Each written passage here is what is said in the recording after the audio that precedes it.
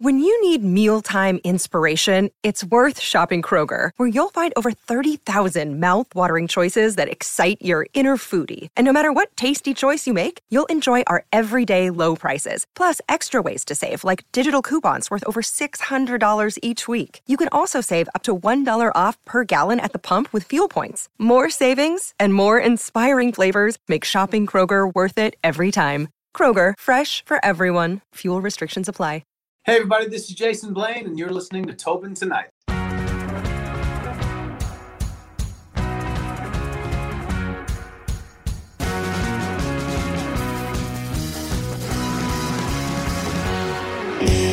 So first off, Jason, welcome to Tobin Tonight. So happy to have you. I'm here in Newfoundland. I'm guessing you're in Nashville?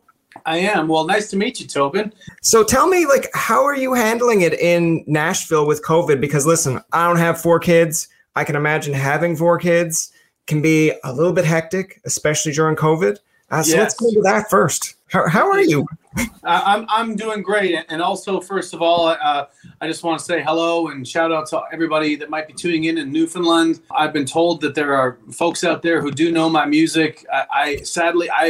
It's the one place I have not made it out to, and I'm desperately wanting to come and play a show. Planned on it before this whole crazy shutdown thing, but it's just one of the most beautiful parts of Canada, and I really, really hope to get out there when this all opens back up. But thank you for asking. My family and I, we're doing fine. We're doing fine. I have not had the COVID Rona funk myself. I don't know how I've managed to dodge it.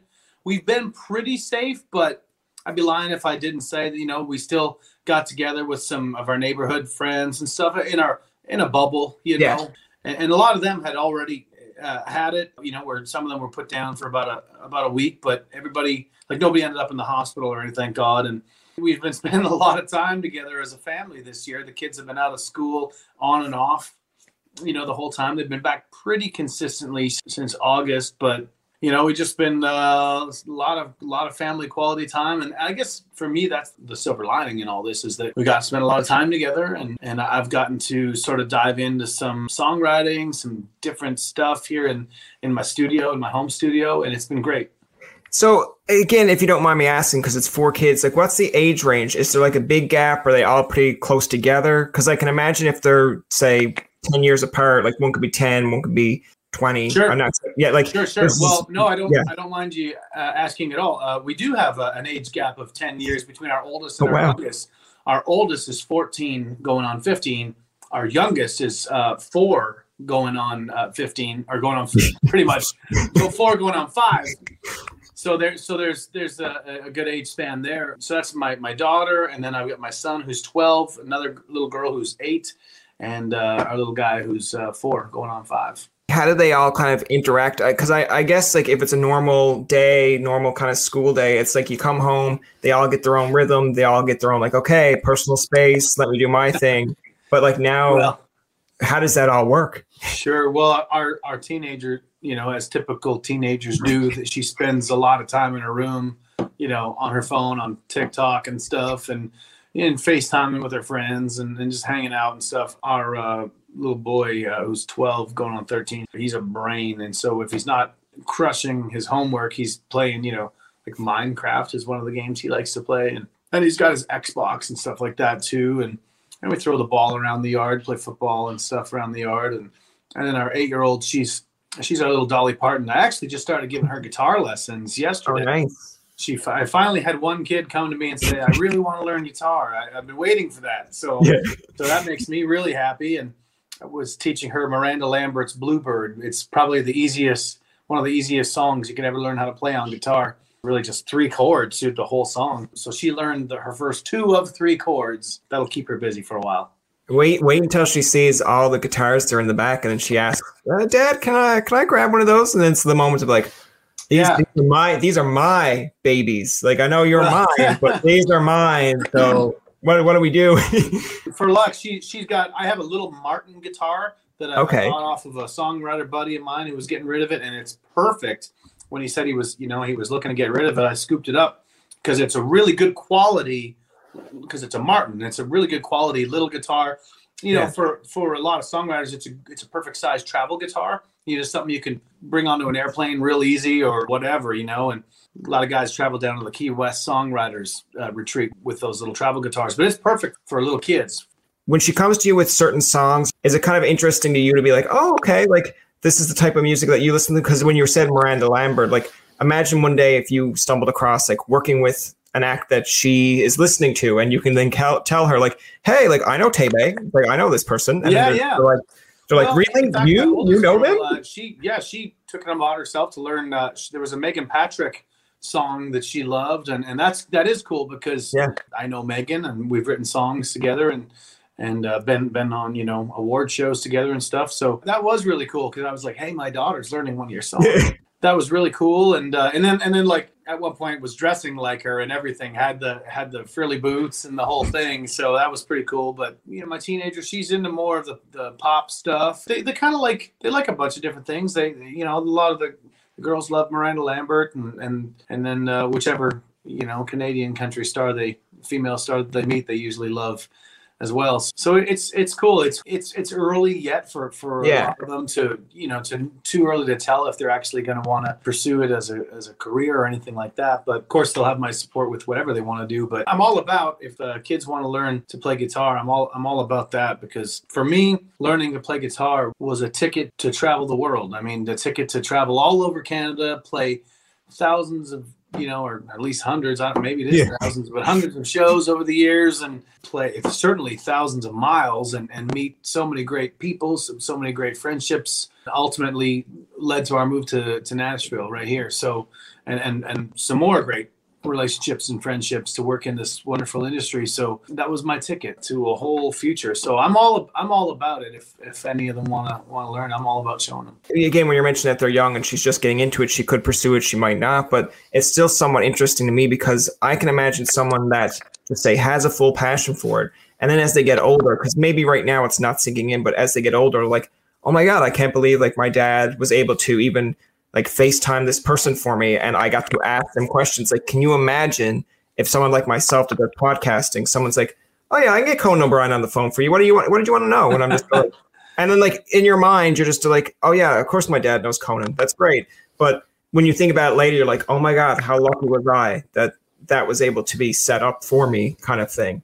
Because you do see some second generational acts that come along. Like, I look at, for the example, and sometimes it's nice that you don't know their parents until someone tells you, like Ellie King. I was very surprised to find out who her father was, and not even in the same career, but I'm like, good for you. You're creating your own path. Yeah, I mean, it is pretty cool. Right now, they're just, what's really cool for me is just to watch them sort of discover themselves, finding their own way, their personalities are developing, to watch them find their own path. And if any one of them wants to pursue music, I mean, for sure, they're right here in the right place to do it in Nashville. And they sure don't have to do a move like I did from small town Pembroke, Ontario, and move 1,000 miles to a new country. They'll already be starting to head on that front. But what's crazy to me is like Nashville was this mystical, magical, legendary place. Nashville, you know, to them it's just home. It doesn't have the same shine. Like for me, coming from small town Ontario, it was just like Nashville. I grew up watching, you know, the Grand Ole Opry, all this stuff, and never even been here, but they've been into town. We've been to multiple events over the years in town, and you know, they know it as the city with the Batman building. I think it's the AT&T building right now, but everybody in town, the locals call it the Batman building because it sort of looks like this. I guess the Canadian example would be like if you grew up, just say, in Toronto. From in the Newfoundland perspective anyway, like if you grew up in Toronto, it's like the mecca of sports, the mecca of everything. Yeah. Like you're just like, yeah, I can go to TSN. I can go down the street and talk to James Duthie anytime I want. And you're like, yeah, I don't get to do that. Like, so I grew up watching the tourism commercials in Ontario and thinking when I was smaller, all this was in one place, like the Parliament building, Marineland. And when I got older, I was like, you lied to me. Like, this is other places. We're in Newfoundland. And like, even the ending of it, it's like OntarioTourism.ca. I'm like, okay, you're in my mind as you get older, like the psychology is like, it's a really big place. You're not going to contact one person. Newfoundland's like, do you want to see 5 people in like Lanza Meadow? Call Samantha. And it's like, oh, come on, can we do a little bit better? Can we at least advertise that? And then it's like, we're the farthest place from Disneyland. I'm like, okay, who is this geared towards? Kids don't want to hear that, but to each their own. But I love that your reference there, because when they're growing up, they just see it as Nashville. But as they get older, maybe they learn to maybe appreciate it a bit more. Not that saying they don't, but it's like anything. Like, I moved away from Newfoundland to go to school, and I always took for granted the whole fiddle music, Celtic music, going like house parties, going like that happens everywhere. And then when you get to Ontario, you walk into someone's house, they're like, what are you doing? I'm like, oh, right, I'm not in Newfoundland. This is not normal. Sorry. In Newfoundland, is that really a thing in Newfoundland? People just kind of walk into these houses? Yeah, like we have a neighbor it's my dad knows him, but we live next to his daughter, and he knows my dad very well. And he will just like, he'll maybe make a knock, just let you know, like, I'm coming. And then he just walks in. Hey, how's it going? But no one bats an eye. No one's like, holy God, like, how dare you just walk in? It could be like someone you've never seen in like 3 weeks. And they're just like, that's awesome. Hey, everybody, what are you doing? They're like, oh, hey, John. Hey, Jack. Like, what are you doing? Yeah. Well, I've always heard that about Newfoundland, and I definitely love, it's so steeped in Celtic culture, really, right? Yeah. Like whether it's Irish or Scottish, it's so authentic. All of that music is just amazing. And I think it's safe to say Alan Doyle sort of really popularized it, across Canada, and wears it proudly and represents really, really well, I imagine. But he's always talking about a good old kitchen party. Well, I mean, the perfect example that I give you with that, because Alan Doyle is a good example. It's just like, we love Alan Doyle here in the East Coast, but like, he's teamed up with Dean Brody on a few occasions for songs. And like, Dean Brody has been happy to come on the podcast as well. And he's just over the moon of like, like, I think I'm one of the songs that's like, it's Friday or Friday. Right. Like, he was like, Alan Doyle just seen a wedding happen and was like, we're going to go over and crash that wedding. He's like, you can't do that. It's like, they invited us over. They know who we are. It's not like it's like top celebrity. It's just like, hey, it's Newfoundland. You're here and we're having a wedding. Yeah, we've got room. Like, come over and party. I love that. Dean was like, you can't do that. Like I said, I would really, really love to get out there. Usually a logistical challenge. It's usually, especially in the early days of my career, it was like the definite money losing show to fly a whole band out there and everything. But I would gladly nowadays, I'm a little further along. I'd gladly lose a little bit of money to come out. Yeah, I kind of think I got interested in your music when I was a little bit younger. And again, like you said, the Newfoundland stations were playing it all the time, to the point where, and now that I have you, I've always said to people, if I ever have acts on and I'm telling them about their music, it was like overplayed. It was really, and where was that? Like, what part of Newfoundland? Because I want to know where I should come. There's a place I should come and do a show. Where would that be in Newfoundland? You'd have to go dead center, St. John's. You'd have to go to the Malwyn Center. People would come from, say, Gander, like Witless Bay, Goulds, because it's the Mecca pretty much in here, where everyone comes to perform. But I like how on the radio, the first few times you're up at your cabin or your cottage and you're having a relaxing day, and then you hear like, so I've got it written down because I knew I was going to forget it, but like, on a night like this, feels like that. And I still listen to them to this day because they're kind of timeless. But sometimes I look back and be like, holy, like that was released a while ago. But like at the time I was like, oh, this is great music. This is good. This is what I want to listen to. It's like Sunday memories for me kind of thing. But at the same time, I like listening to it on my own time. Then the radio would be like, here's another Jason Blaine song. I'm like, no, stop. That's incredible. That's really that makes me really happy to hear that. Even if they wore it out a little bit, because I'm happy to be played anywhere. But the folks get to know you that's how they get to know you is through your music, and you really do have to be played a lot for anything to really resonate, with people. Just a couple spins here and there won't cut it, but the fact that you can put me together with that song that you like or whatever, that gives me hope that we can come there and do a show and people might show up. I like how, when you're mentioning, of course, your journey, like I'm assuring that in your own hometown that, they play that music constantly. So it's easy to kind of get established in your hometown. But then when you go hear it in Toronto, hear it in Ottawa, hear it in the States, like then you're like, okay, I'm starting to gain traction. It's like a podcast. You want to be big in your own town. But when I go to my metrics, it's like, hey, did you know that you're big in India? I'm like, Great. Like, I didn't know I was big in India. It's like, that's cool. Well, but it's very cool to see that. I love that. I love seeing the analytics on the streaming platforms on Apple or Spotify or whatever.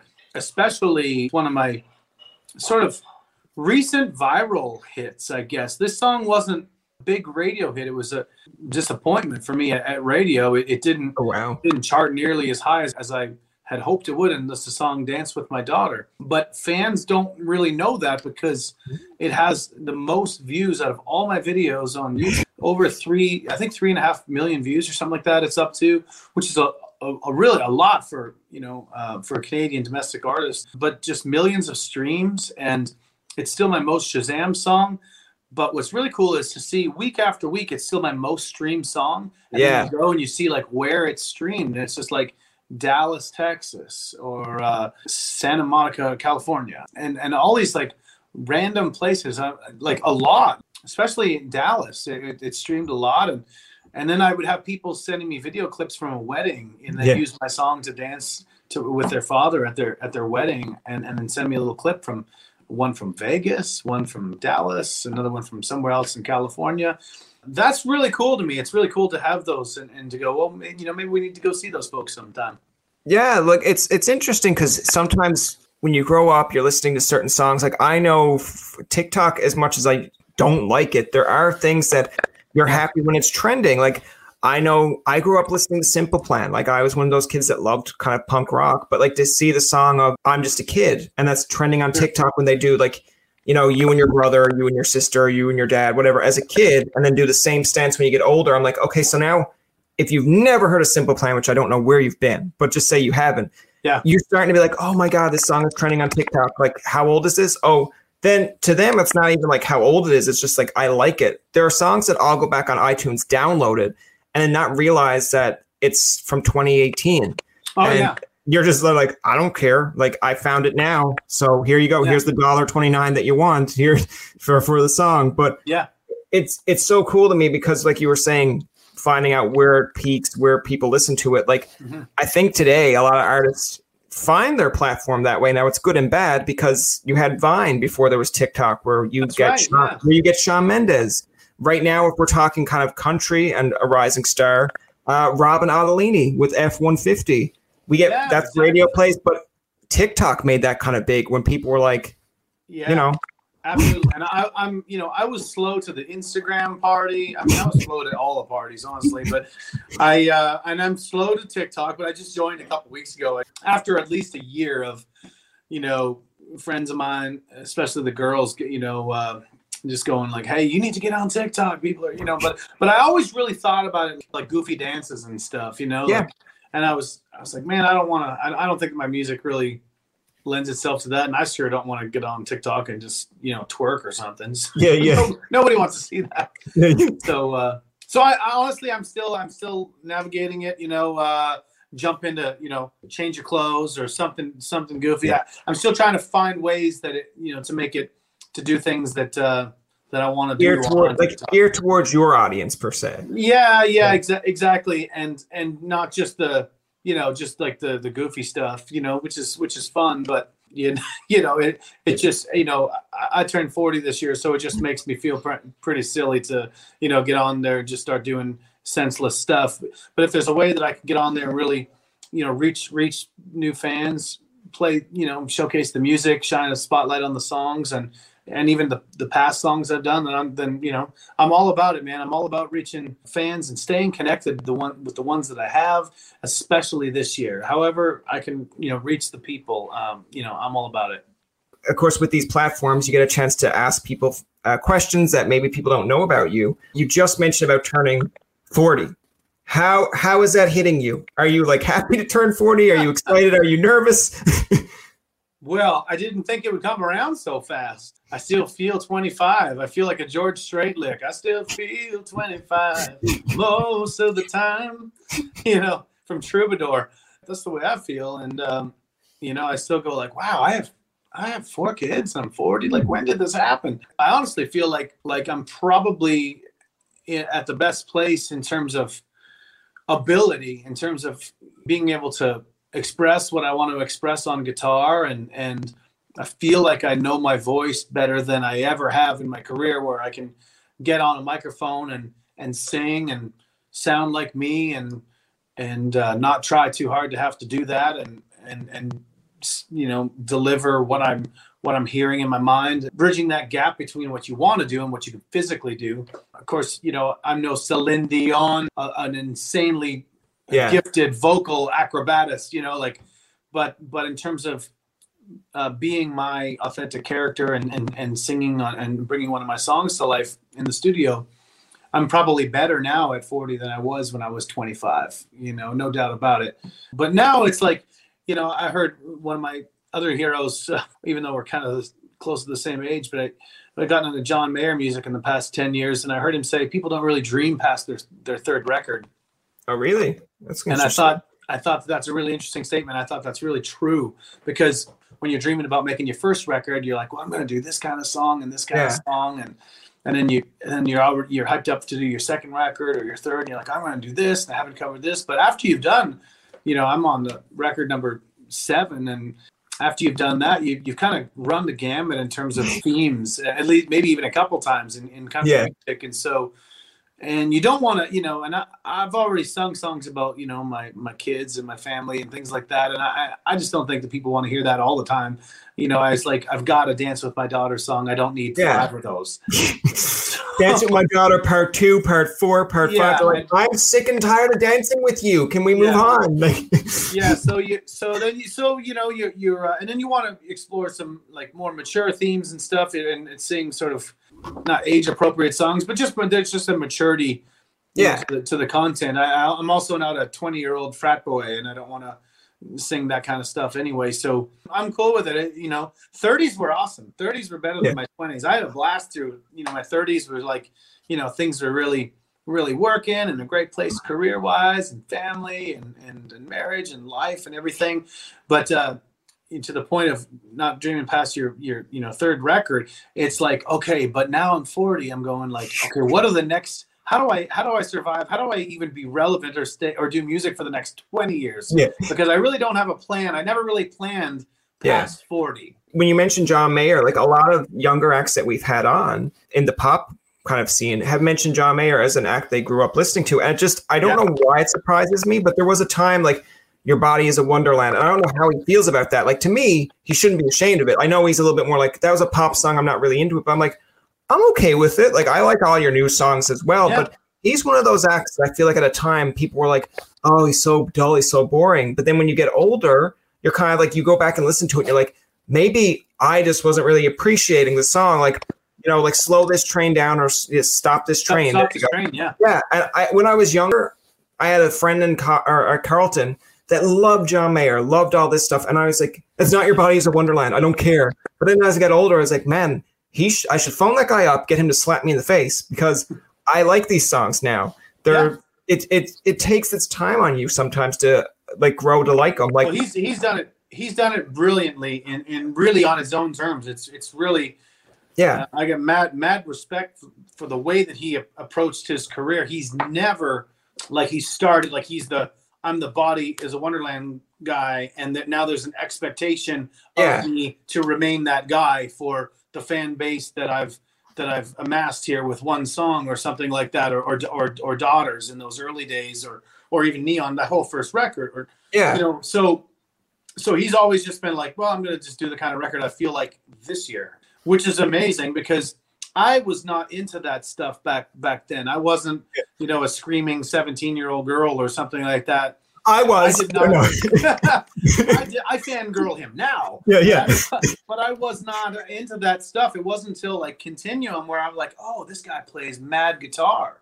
Yeah. Like mad blues guitar, like as good or better than any or most. So I was into that. And then when he went a little more country, well, I was all about it with the Born and Raised in Paradise Valley records that sounded in a lot of ways more country than a lot of things that were on country radio at the time. So I was really into that stuff because it really brought a lot of those melodies together with great bluesy playing and stuff. And I've actually been working on a side project here for my own amusement during this whole COVID. I've been writing, and I just came from the studio today, finishing mixes up on the first of first things that I've cut that are along those lines, that are kind of, they're Americana, rootsy, bluesy country, something like that, because that's the kind, I love that. I love doing the mainstream thing, and I've been very lucky to do that for a long time, and will continue to do that. But I know that this thing that I did, I don't expect mainstream country radio to play it,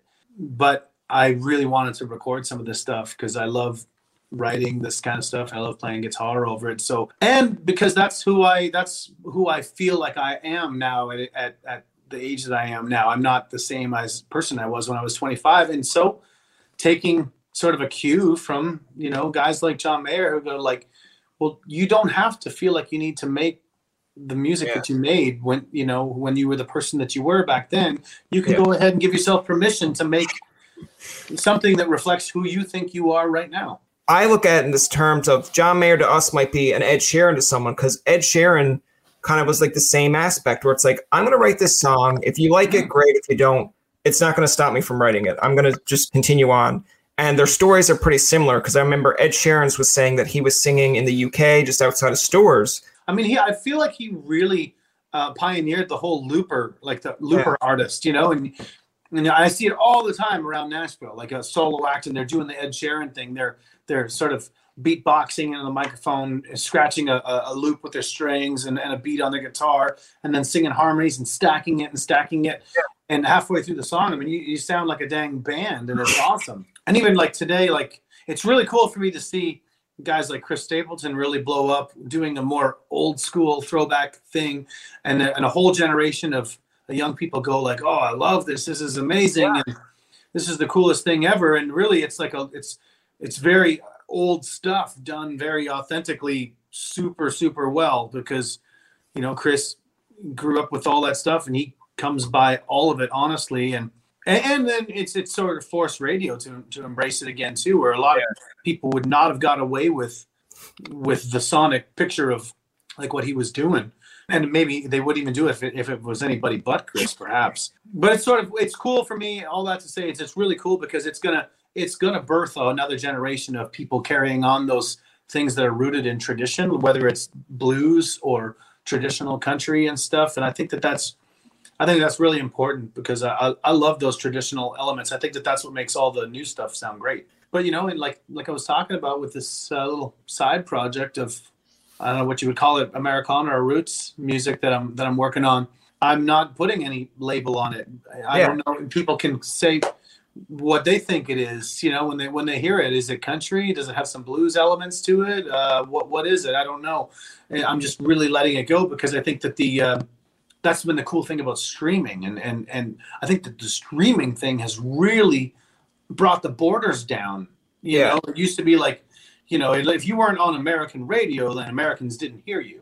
Yeah. And you have to be on current American radio, and that's not the case anymore. It's just like anybody. I get messages from all over. Hey, I really like your music, and it's from Alabama or something. Yeah.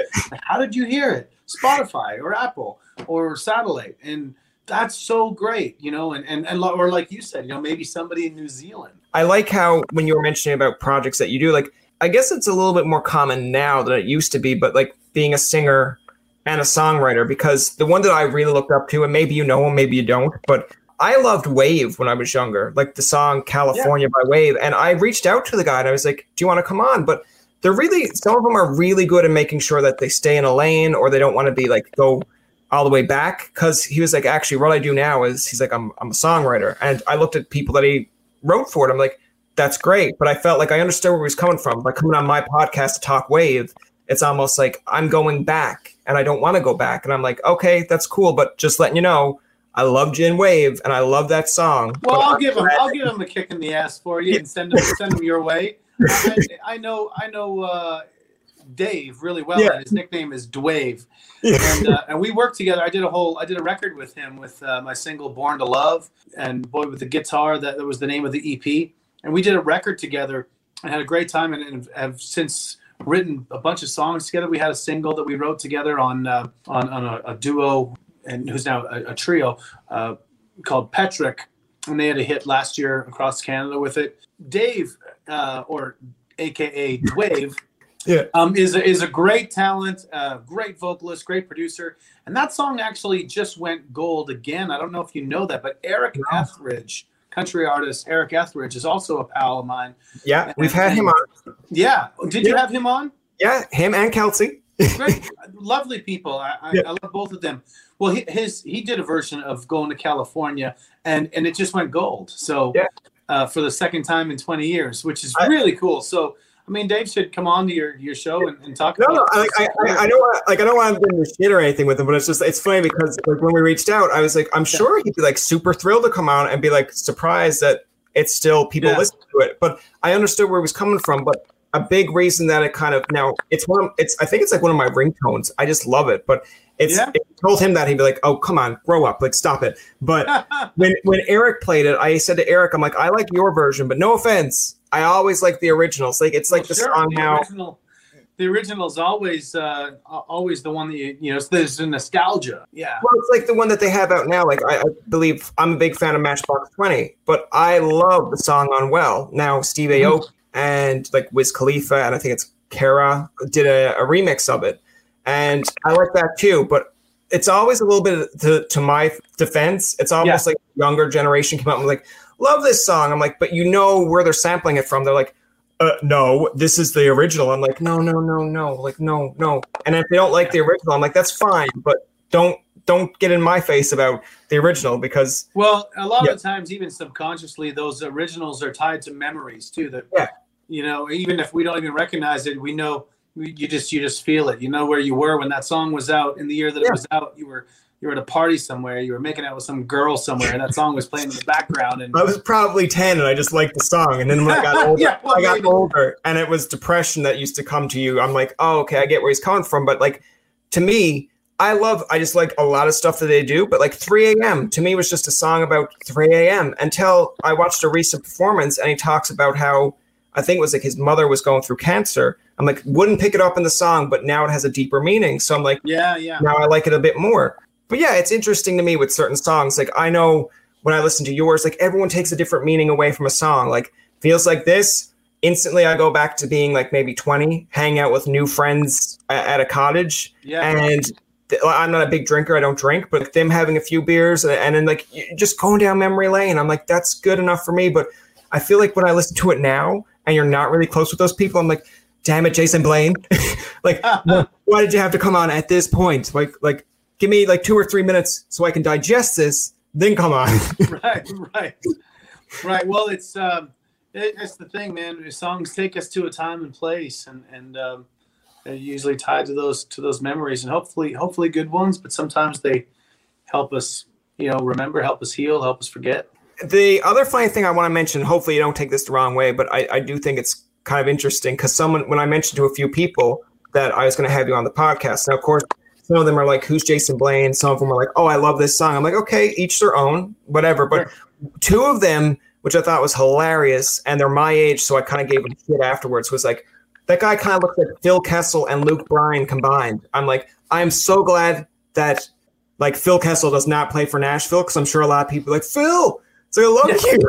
And you'd be like, I'm not Phil. Or like, do you ever get that? Do people ever come up to you and tell you like you look like this guy or Luke Bryan, like Phil or Luke? Well, it's funny, but my younger brother bears a lot of resemblance to Luke Bryan. He's got bigger teeth than me, so he's always smiling. He's a happy guy, so and we look a little bit alike. But I always think that my younger brother looks just like Luke Bryan when you put him in some glasses and a Bass Pro cap or something like that. It's like, gosh, but no, I mean. The Phil Kessel thing, I've never got that, but I guess it depends on the length of my hair or something too. Yeah. Well, I think that's what it is. It's because it has the curl in the back and you have the beard going, so it's like it looks like peak Phil. But I'm sure, like, I don't know if because they're always wearing hockey gear, but I don't know if Kessel has tattoos. But I'm sure someone would still, because it's Nashville, and I'm not butting Nashville, but it's not Canada. Canada market knows their hockey. Where someone's that guy's Phil Kessel, and I feel like you should go along with it and be like, to Dave.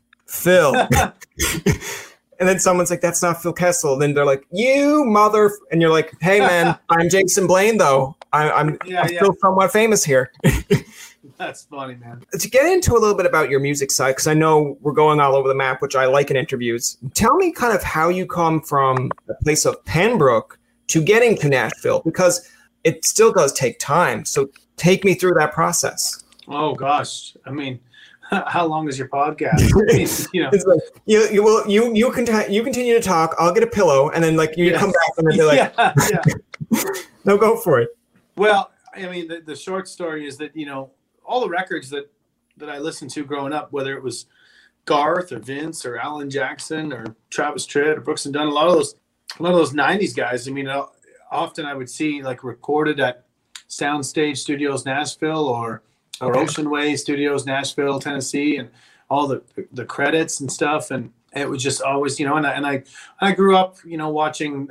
In those days, it was called TNN, the Nashville Network, and had carried the Grand Ole Opry and Primetime Country with either Gary Chapman, or there was the Kirk and Chase show. And my mom loved country music, still does, and so anytime all that stuff was on, she was watching it, and I was watching it with her. My dad played in the band, so I loved the music, and I knew that that's where it came from. It came from the South, it came from the hills of Tennessee and down here somewhere in the South. So I lived for 5 years after I moved away from Pembroke. I lived for 5 years in Ontario and Kitchener-Waterloo. Okay. And that's how I made some of my lifelong friendships there with Jason Barry, who produced my first record and did a great job. And then we became lifelong friends, played in my band for years, now plays with Dean Brody. He's been with Dean for, I guess, probably 10 years. Yeah. And Shane Gousset and I became, really great friends. And he played my band, almost the whole time when he could.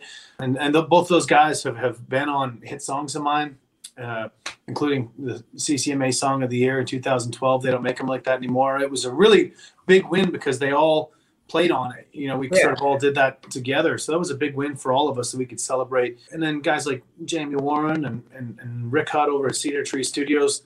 There was a whole community there in Kitchener-Waterloo, and I sort of ran the roads around there playing bars and clubs for 5 years, and finally got the work up the courage to make that move to Nashville. And the nudge that I needed was when our baby girl was born in 2006.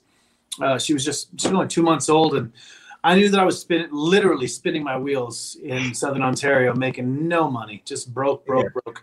And so we took maybe, I don't know what we had, maybe $2,500 or something like that. Put everything into storage and just went for it. Just moved here to Tennessee.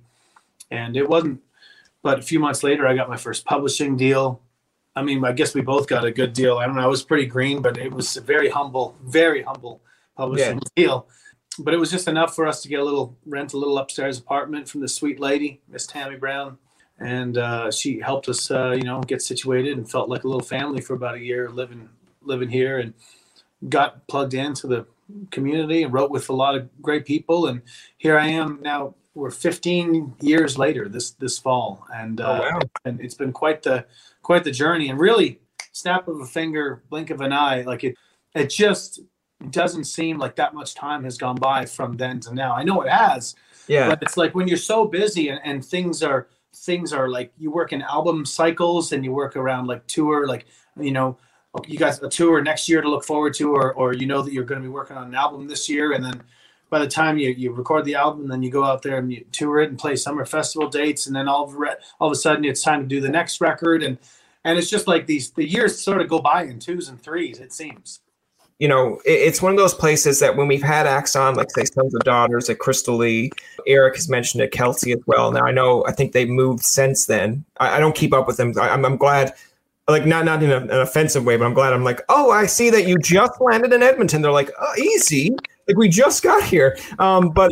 Like they did mention, of course, like if you are big in country music or you want to make it in country, they always talk about like you have to go in the place where you can make connections. Like Crystal of Sons of Daughters said she was, I believe, in BC at the time. I believe that's where, like when we were doing the interview, but she's like, I can't wait to go back down Nashville. Mm-hmm. And like, she was talking about her roommate, and she's going to be on an upcoming episode as well. But at the time, I didn't know who she was, but you start to develop these relationships with these acts, and then you start to kind of expand from that as well. So it's all about connections, and it's hard to make connections if you're not in the same place per se. Like, if it's almost like the equivalent, because we're Canadians and it's hockey, but it's like if you want to make the Toronto Maple Leafs or Montreal Canadiens, as shitty as it's going to sound, they're not coming to Newfoundland. If you might be like, well, I want to play for my hometown team. Great. But if you want to make Montreal or Toronto, they're not coming down to see you. Where if you said, okay, I want to make Montreal, I have to go play in Laval so they can at least come and see me. I want to play in Toronto. I got to go to at least maybe a Kingston or a Belleville or even the Toronto market so that they can actually come and look at me play. Yeah. So that's kind of what I took out of your answer. And I hope that's not like me going like, I'm off the loop, but that's kind of what it is. Like you have to go to these places, get entrenched into the market. And another big thing, of course, of being in Nashville as well is like when acts come to town, like bigger acts, you can almost like go see their shows. Maybe you know someone that knows them, and that can kind of form a relationship. Like I know the way that country music is today, it's like kind of like country pop. Like you have your Thomas Rhetts, your Florida Georgia Lines, but I still think in my own personal mind, and I hope a lot of generations kind of appreciate this, but like Rascal Flatts to me is timeless. I think like I can go way back and like I'm like that is kind of it's newish country. Like there are people that would listen to Garth Brooks and be like, no, Rascal Flatts is rock and roll compared to that. Like that's not. But then you listen to some of the newer stuff that they have out too, and it's like if it's yours if you want it. I think that was I think it had Chris Farley's brother in it and the music video. And I loved it, but anything they put out, I'm instantly like, I will give them the chance to listen to it. If I don't like it, fine. But they're always one of these bands that I'll come back to and be like, oh yeah. Well, one of my real good friends has been their drummer and band leader for 20 years. Oh really? Jim Riley plays drums, and he's been with those guys literally from the beginning, from playing for Tips on Lower Broadway and the Fiddle and Steel and stuff. So. He's ran the whole gamut with those guys. And now, when you hear Dan and Shay, see, that's how we're talking about how generations, influence other generations, right? Like people say, like, oh, I bet you there's a young kid out there go like, oh, that band Rascal Flatts really sounds like Dan and Shay, where they have it completely backwards, right? It's like they paved the way for that. That kind of sonic landscape of what they do, and combined the best of some of those, pop and classic rock and then big band sound, like a slick sound like Chicago and stuff, power ballad into country in a way that nobody had before. And with Gary LeVox's amazing pop vocal, really pop country vocal, it's like he's like hillbilly Stevie Wonder or something. It's like Stevie Wonder on Cornbread or something. He's like he really sings like better than everybody else in terms of vocal chops. It just blows my mind every time I see those guys live. So all part of my musical heroes. I mean, those guys have been around. I was still playing, in my hometown band with my dad and my brother when their first single "Praying for Daylight" was out. Oh, really? So I hadn't even begun anything by the time those guys blew up and become superstars. To say that they influenced me would be an understatement. Same thing with Keith Urban and Brad Paisley and those guys. Like I say, I mentioned Vince Gill and all this stuff, but when I was playing in the bars in the early 2000s, like that was the heyday of that was Rascal Flatts, that was Keith Urban, that was Brad Paisley, and all of that stuff. So now when you look back, it's like those are younger people now are saying, like my generation that is saying like, yeah, we had our Garth Brooks, but this is the people that we can kind of look and say like from start to finish, we seen them kind of right. So it's interesting because when you're mentioning these acts, I think when you're saying like, oh, they sound like Rascal Flatts, or like, oh, don't the Rascal Flatts sound like Dan and Shay? It's almost like what's ever relevant now you compare to. Like I find myself in that trap where it's like MJ sounds like The Weeknd. I'm like, you mean The Weeknd sounds like MJ? But they're going or like Billie Eilish sounds like Avril Lavigne. It's like I love Billie Eilish, I love her thing, and then it's like, yeah, but Avril Lavigne had Skater Boy before Billie Eilish, and then they're just looking at you like, I didn't mean to. Like, okay, I pissed off Grandpa. It's like I'm not mad. I'm just saying it's the other way. Yeah. Like people will say Taylor Swift and Shania Twain. It's like some people get mad where it's like Taylor Swift should have stayed in country and then she went to pop. I'm like, okay, but in fairness, we had Shania Twain, and it's like Taylor is Shania in a way, but everyone has their own opinion on that. But I do think it's interesting because I find myself in that trap all the time where it's like you go back to a band and you'll be like, oh, they sound like this person. It's like, you mean that way around. I'm like, yeah, you're right. Man, you mentioned Taylor Swift. I love that girl. I love Taylor Swift. I got mad respect for her. I just think she's just so great. But I think that what sustained her, like you can imagine in the pop world, you know, how many people would love to knock her off the top spot, right? Yeah. You know, it's such a competitive, and I bet you behind the scenes that it's like shrewd and probably nasty as all get out, right? Because, you know, they want their, you know, some other record label or manager or somebody else wants their person on the top spot. Exactly. And they would if they could, but they cannot knock her back because ultimately they don't know how to make the gold, man. And that young lady does. I mean, and I think it's because she started with the song. I mean, she started with her acoustic guitar and the craft of writing a great song that she still, you know, can do and deliver. And if you can, you know, whenever you've got that, and also when she just has her pulse on like the consciousness and the heartbeat of the pop culture and people that are her age, she's growing with her audience, and her audience is growing with her. So she doesn't, again, like what we were talking about with Mayer before, you know, she doesn't have to feel like she's making, you know, it makes perfect sense that she evolved, you know, away from country music because she was making the music that she felt like she was connected to and the person that she was. Why limit herself when she's already speaking to this audience of people that are buying pop records? She wants to continue to speak to them. And, you know, and like she said herself, it's not to say she might not make another just total straight up country record one day. And you know, you just do what, you know, when you're in a position like that where you're really driving the bus. I mean, she's driving the bus in her career. The record label, they just want to sit. The best thing they could do is just sit back and let the money roll in when somebody like Taylor does her art and just is left alone to do it. You know, because nobody can tell an artist like that what's best. They just have to do it. Sam Hunt, for example, gives a perfect example to me of like talking in a song, and I know Taylor does it as well, but it's like almost like there's a bunch of people that are like, why couldn't you just write a lyric for that to rhyme that? It's like, or he's just trying something different and he didn't find a lyric. Really so cool. He's more or less saying, I am just going to say it the way I would say it. Yeah, mad respect for him too. I think he's great, like seriously great. And I believe every word of what he's singing about. He's awesome. So, you know, and that's one of those guys that came along and again, you know, changed the game and made things more acceptable to do.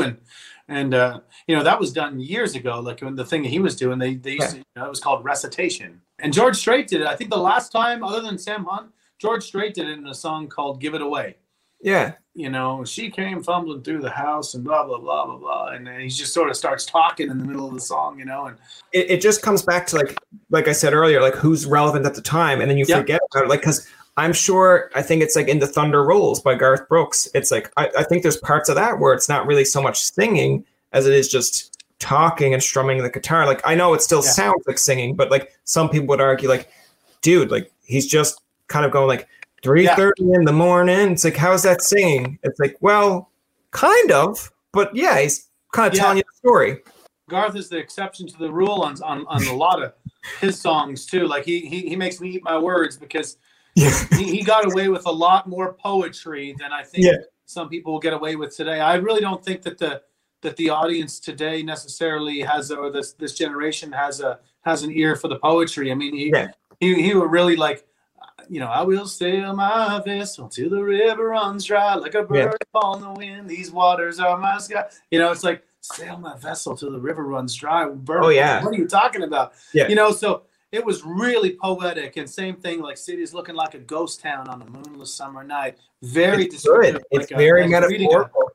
Like you're reading a novel. So, I mean, it totally can be done, and maybe somebody will do that again. But that was a perfect combination of storytelling with poetry and imagery and stuff like that. We haven't had a lot of that. That seems to be, that's really kind of a thing that I'm sad to see sort of die off or go away in our genre. Maybe it's because of what I was saying, like maybe they think that the audience doesn't have an ear for that or something, but the storytelling like that, you know, where it's like, this is this is what happened to these other people, not me. I love that our genre like allows for all of that stuff, because I love, I've been a part of things that lean way more pop country. Yeah. I would say I've got a song on the radio right now, top 20, I believe, Madeline Marlowe, a song called It Didn't. And I also was a co-writer on her last single, Neon Love. Both of them are total pop country songs with her incredibly cool, soulful voice.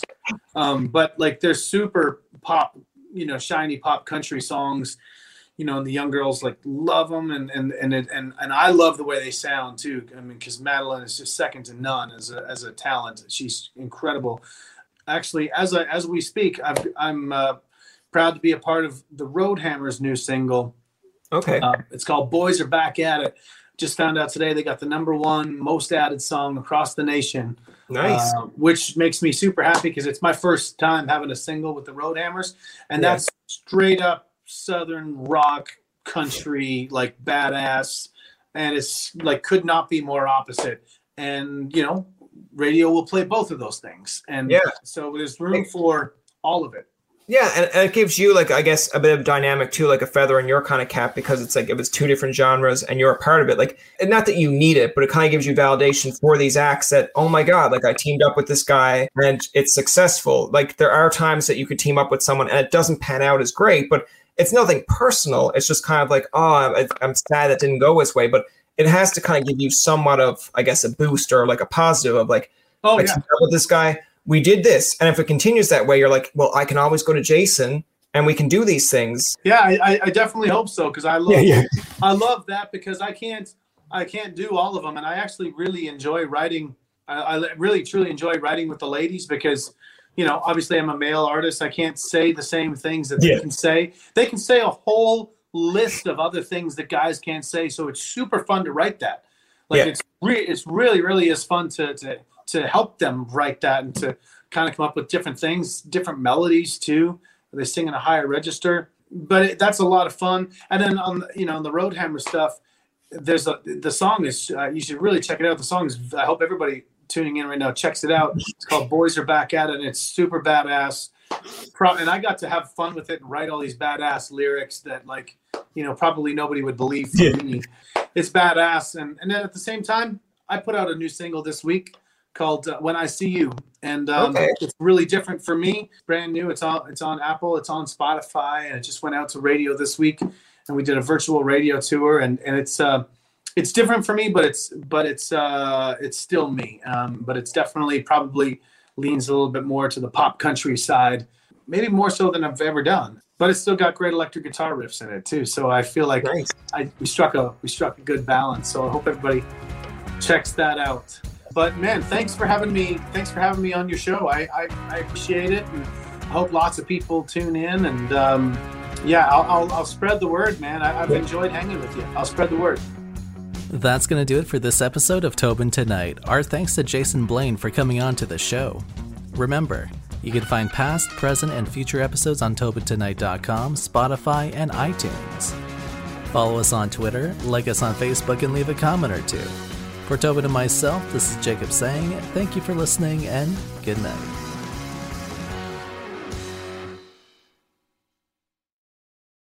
The Podcast Super Friends is a monthly meeting of 5 podcast producers. Hi, I'm Katherine O'Brien from Branch Out Programs in Baton Rouge, Louisiana. I'm John Gay from Jag and Detroit Podcasts. I'm Matt Kundle from the Sound Off Podcast Network.